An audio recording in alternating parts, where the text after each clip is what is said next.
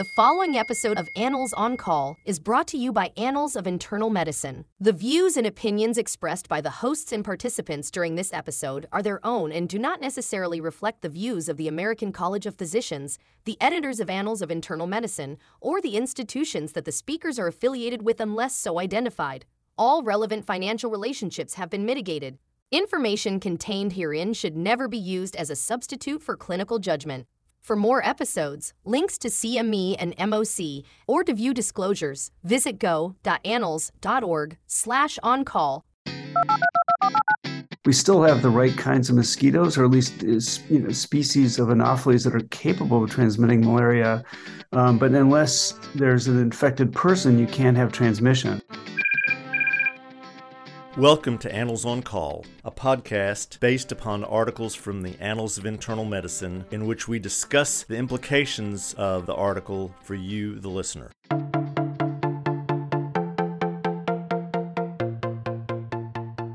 This is Dr. Bob Centor. I'm Professor Emeritus at the University of Alabama at Birmingham and former chair of the Board of Regents for the American College of Physicians. This episode of Annals on Call features an article titled A Zebra Among the Horses, Clinical Implications of Malaria in the United States. Joining us on the podcast are David Hamer, who's Professor of Global Health and Medicine at Boston University School of Public Health and Boston University Shabanian and Davidson School of Medicine. He's the director of their travel clinic.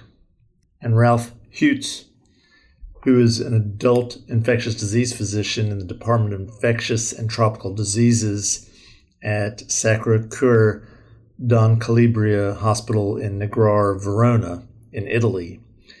He's also the co-principal investigator of Geocentennial, an emerging infectious diseases network of the International Society of Travel Medicine and the U.S. Centers for Disease Control and Prevention.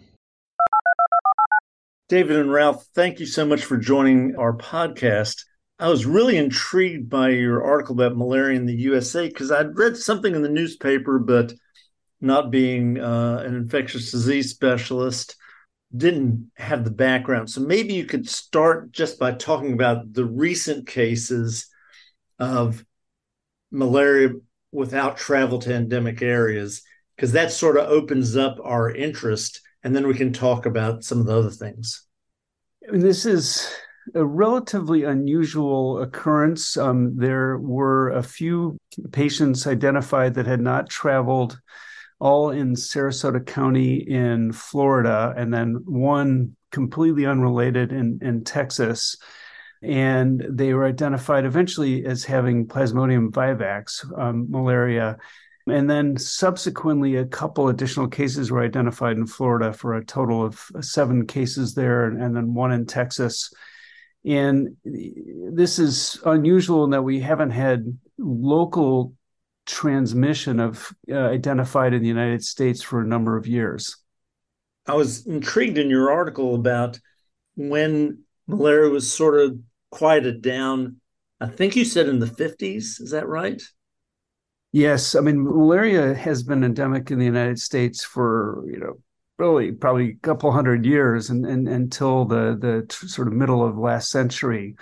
And then a combination of, effective treatments, more vector control of the mosquito populations, more screen windows and other measures led to elimination of a population of infected people.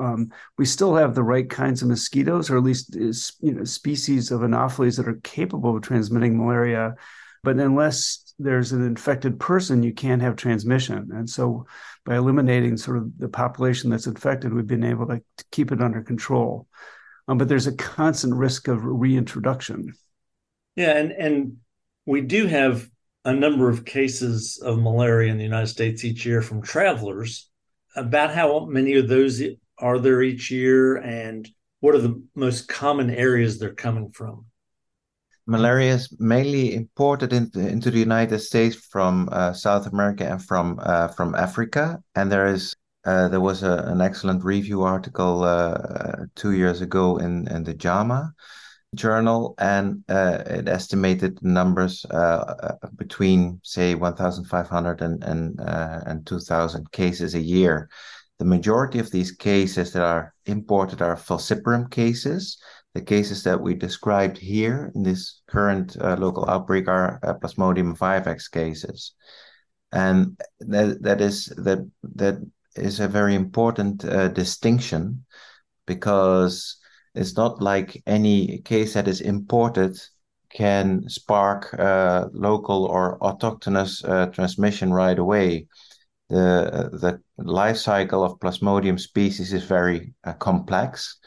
So in a human host, in a patient, the parasite needs to develop into a gametocyte or sexual stage before it can infect mosquitoes. So if you treat patients right away, the Plasmodium, the malaria, will not develop into to stages that can actually infect mosquitoes and set off local transmission. And I think that's a very important message. So I think what you're saying is, probably what happened is somebody had malaria with Plasmodium vivax and didn't get treated and diagnosed right away, continued to be sick. Mosquitoes found him or her, and then mosquitoes could infect other people. Do I have that right? Yes, yeah. Correct. Okay. So I know that there are multiple species of Plasmodium. Maybe you could just give us a quick overview of the ones that we might see in the U.S. Worldwide, the real big worrisome species is Plasmodium falciparum, and mainly because it's very widespread in especially in sub-Saharan Africa. And in most countries there, it accounts for 90 to 95% of cases. But it's also found in a number of other parts of the world. Plasmodium vivax is probably the second most common. Generally causes it's less likely to cause severe disease and death, although it can rarely cause severe disease. And then, and those are the two that we're probably most likely to see in the United States. There are a couple other species. Plasmodium malariae occurs at a very low incidence in many parts of the world. Plasmodium ovale, primarily found in West Africa and a little bit in the Horn of Africa, but basically it's very limited in its distribution. So theoretically, that could be introduced as well. And then there is a Plasmodium nalesi, which is really a form of malaria that causes infections in primates. And we didn't used to have it on the list as causing human malaria, but there's been good recognition of this, but that's really limited to parts of Malaysia and Southeast Asia. And so I think that one would be very unlikely to be seen locally. As someone who mostly works in the hospital, we certainly get people admitted to our service with fever. Primary care physicians have patients coming to them with fever. So what I'd like to do with the two of you right now is come up with the questions we should be asking and the illness script, and when should that red flag be raised that we might want to think about malaria. This will be mostly in travelers, but maybe in Florida, Texas, in the warmer parts of the country. And I live in Alabama. We certainly might have a traveler who came here and would spread it to someone else. What are the clues that you might be dealing with malaria? Malaria is, and I think it's important to emphasize again, is mainly an imported disease. So that means that if you have an appropriate exposure by travel to malaria endemic areas, that is going to be your single most important giveaway to a diagnosis of malaria in a febrile patient. So for Americans, for people who live in the United States and have not lived in malaria endemic areas, they are considered non-immune. They don't have any immunity, and malaria will invariably be a febrile illness. If those patients with fever after travel come into to your office or your emergency department, you do your workup. The thing is with malaria, it's considered an undifferentiated fever. But having said that, it can present with, it can present as a flu-like illness. It can present with joint pains. It can present, but mainly it will present with a fever and headache, and no other important clues as to the cause of the fever. So that means that to establish a diagnosis of malaria, you really need good diagnostics. And the gold standard in malaria diagnostics is still microscopy. It will allow to determine the level of parasitemia. It will allow the different species, which is important because it has consequences for management. But it also requires specialized and highly trained lab technicians to be able to establish this type of diagnosis. So in the past, let's say 20 to 30 years, there have been lots of developments in the field of rapid diagnostic testing. Small cassettes with nitrocellulose strips that contain malarial antigens, and they're not 100% accurate, but they have been a game changer in the capacity of diagnosing malaria at facilities that do not have these well-trained lab technicians in position. And I think that is really, really crucial to establish a diagnosis of malaria in the United States. Can I add a few things to this? One is, I think we should really emphasize the importance of a travel history. If you don't ask somebody whether they've traveled and they have a febrile illness, you could easily miss a diagnosis of malaria or other things such as dengue that might be causing a fever in a traveler. That's one point. Non-immune individuals who are returning from malaria endemic area will generally, as Ralph said, have a sort of a non-localizing systemic fever, headache, episodes of diaphoresis. But sometimes there'll be a lot of GI complaints. There can be nausea, vomiting, and diarrhea in a non-immune individual. So it can sort of overlap an acute gastroenteritis. But again, usually fever is present in that context. And, other than that, there's some subtle lab clues too. Patients with acute malaria often will have, some degree of thrombocytopenia. They may have some degree of anemia, but again, it's not very specific. So as Ralph has said, doing a diagnostic test is really important. Blood smears require specialized skill to interpret. And unless you've got a good hematopathologist or an infectious disease specialist with experience reviewing smears, there may be delays. There's only one rapid diagnostic test approved for use in the United States, and it's one of the better ones, but it's not perfect. I mean, it lacks sensitivity if there's a real low-grade parasitemia. Sometimes there's some issues with specificity, and it's pretty good or very good for falciparum, but it's not quite as good for non-falciparum species.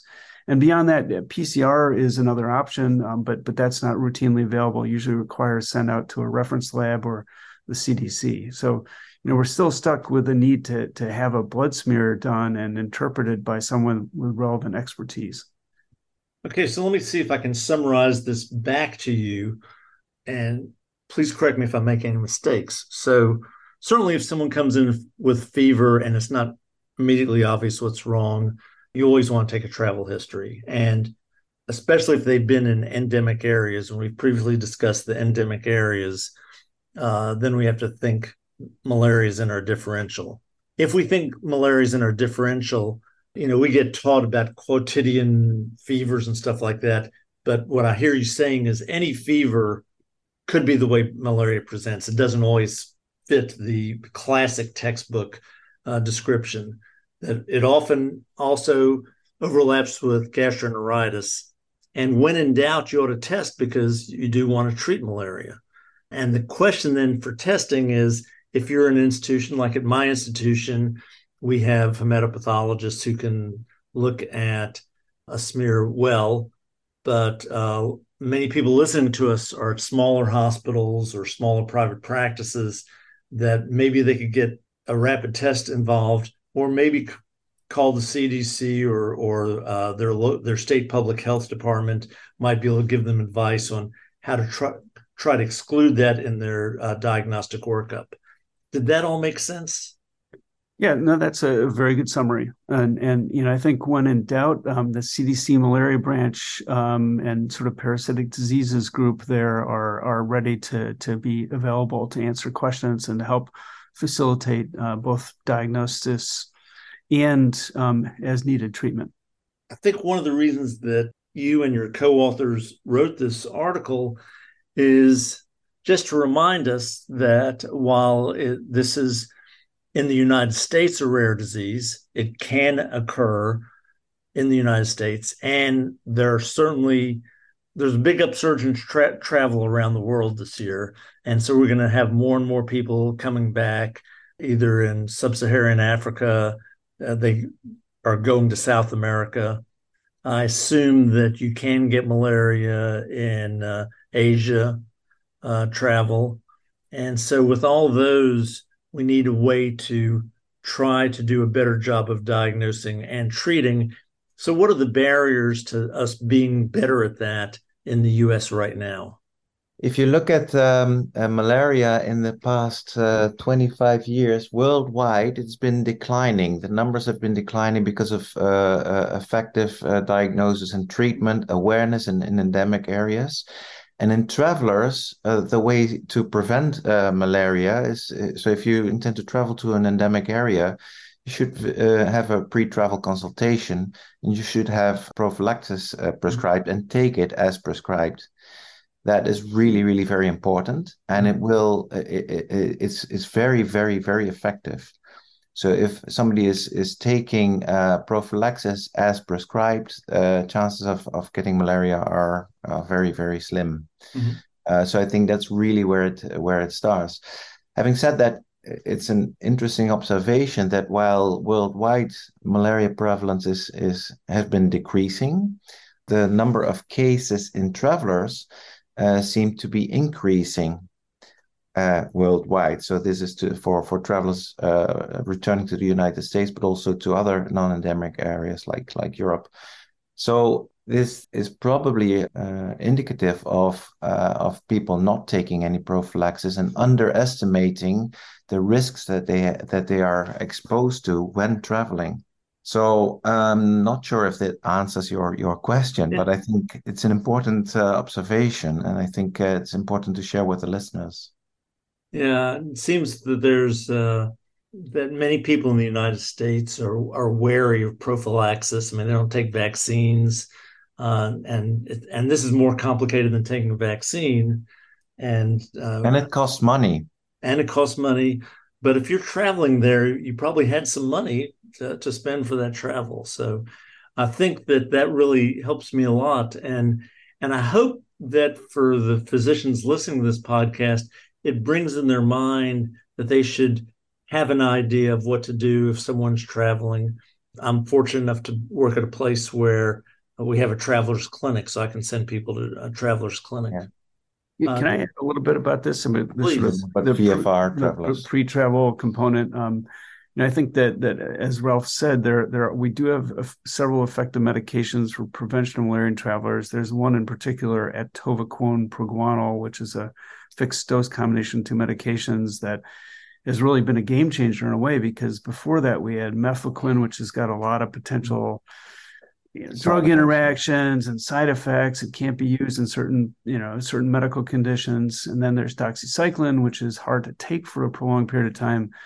The challenge is really getting access to populations that are traveling. And Ralph just mentioned VFR, that stands for visiting friends and relatives. So a lot of people go back home to visit their family, and they go from a high income to a low income country, right. And they're like, I had malaria when I was younger. I don't need to worry about it. Well, actually, you do. You only develop partial immunity, and as you're away for more and more time, you lose that immunity.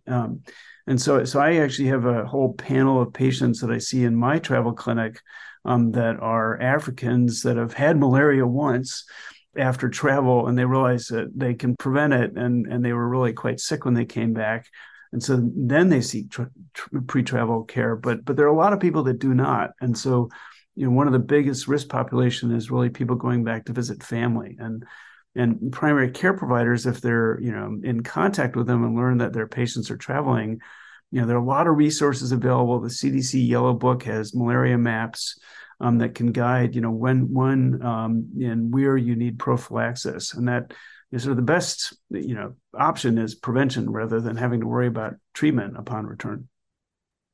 Well, gentlemen, thank you so much for joining on this podcast. I think that this is going to be very helpful to our primary care colleagues as well as our hospice colleagues, because some of these people end up in the hospital because their fevers are so significant. And you've taught me a lot, and I really appreciate it. Thanks a lot. Our pleasure. Our pleasure.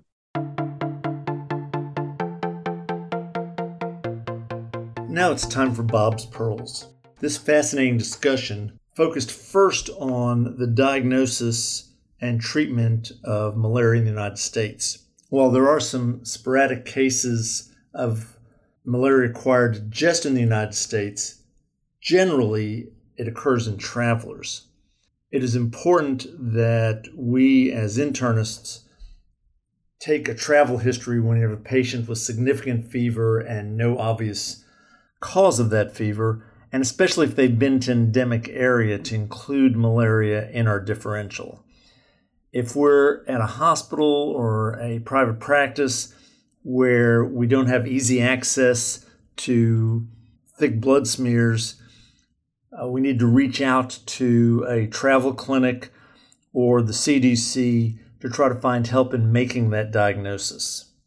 More important, we should all be aware of the importance of prophylaxis when someone is going to an endemic area of malaria. This is important not just for the patient who's going there, but also for their contacts after they get back. If they have active malaria and are not treated, then mosquitoes can bite them, then bite people who are not infected and spread malaria within the United States. This is a complex problem, is likely not to decrease in the United States in the near future. And I hope that this podcast has helped you better understand the implications of malaria and prevention. Thank you so much for listening to our podcast. Information contained herein should never be used as a substitute for clinical judgment. For more episodes, links to CME and MOC, or to view disclosures, visit go.annals.org/on-call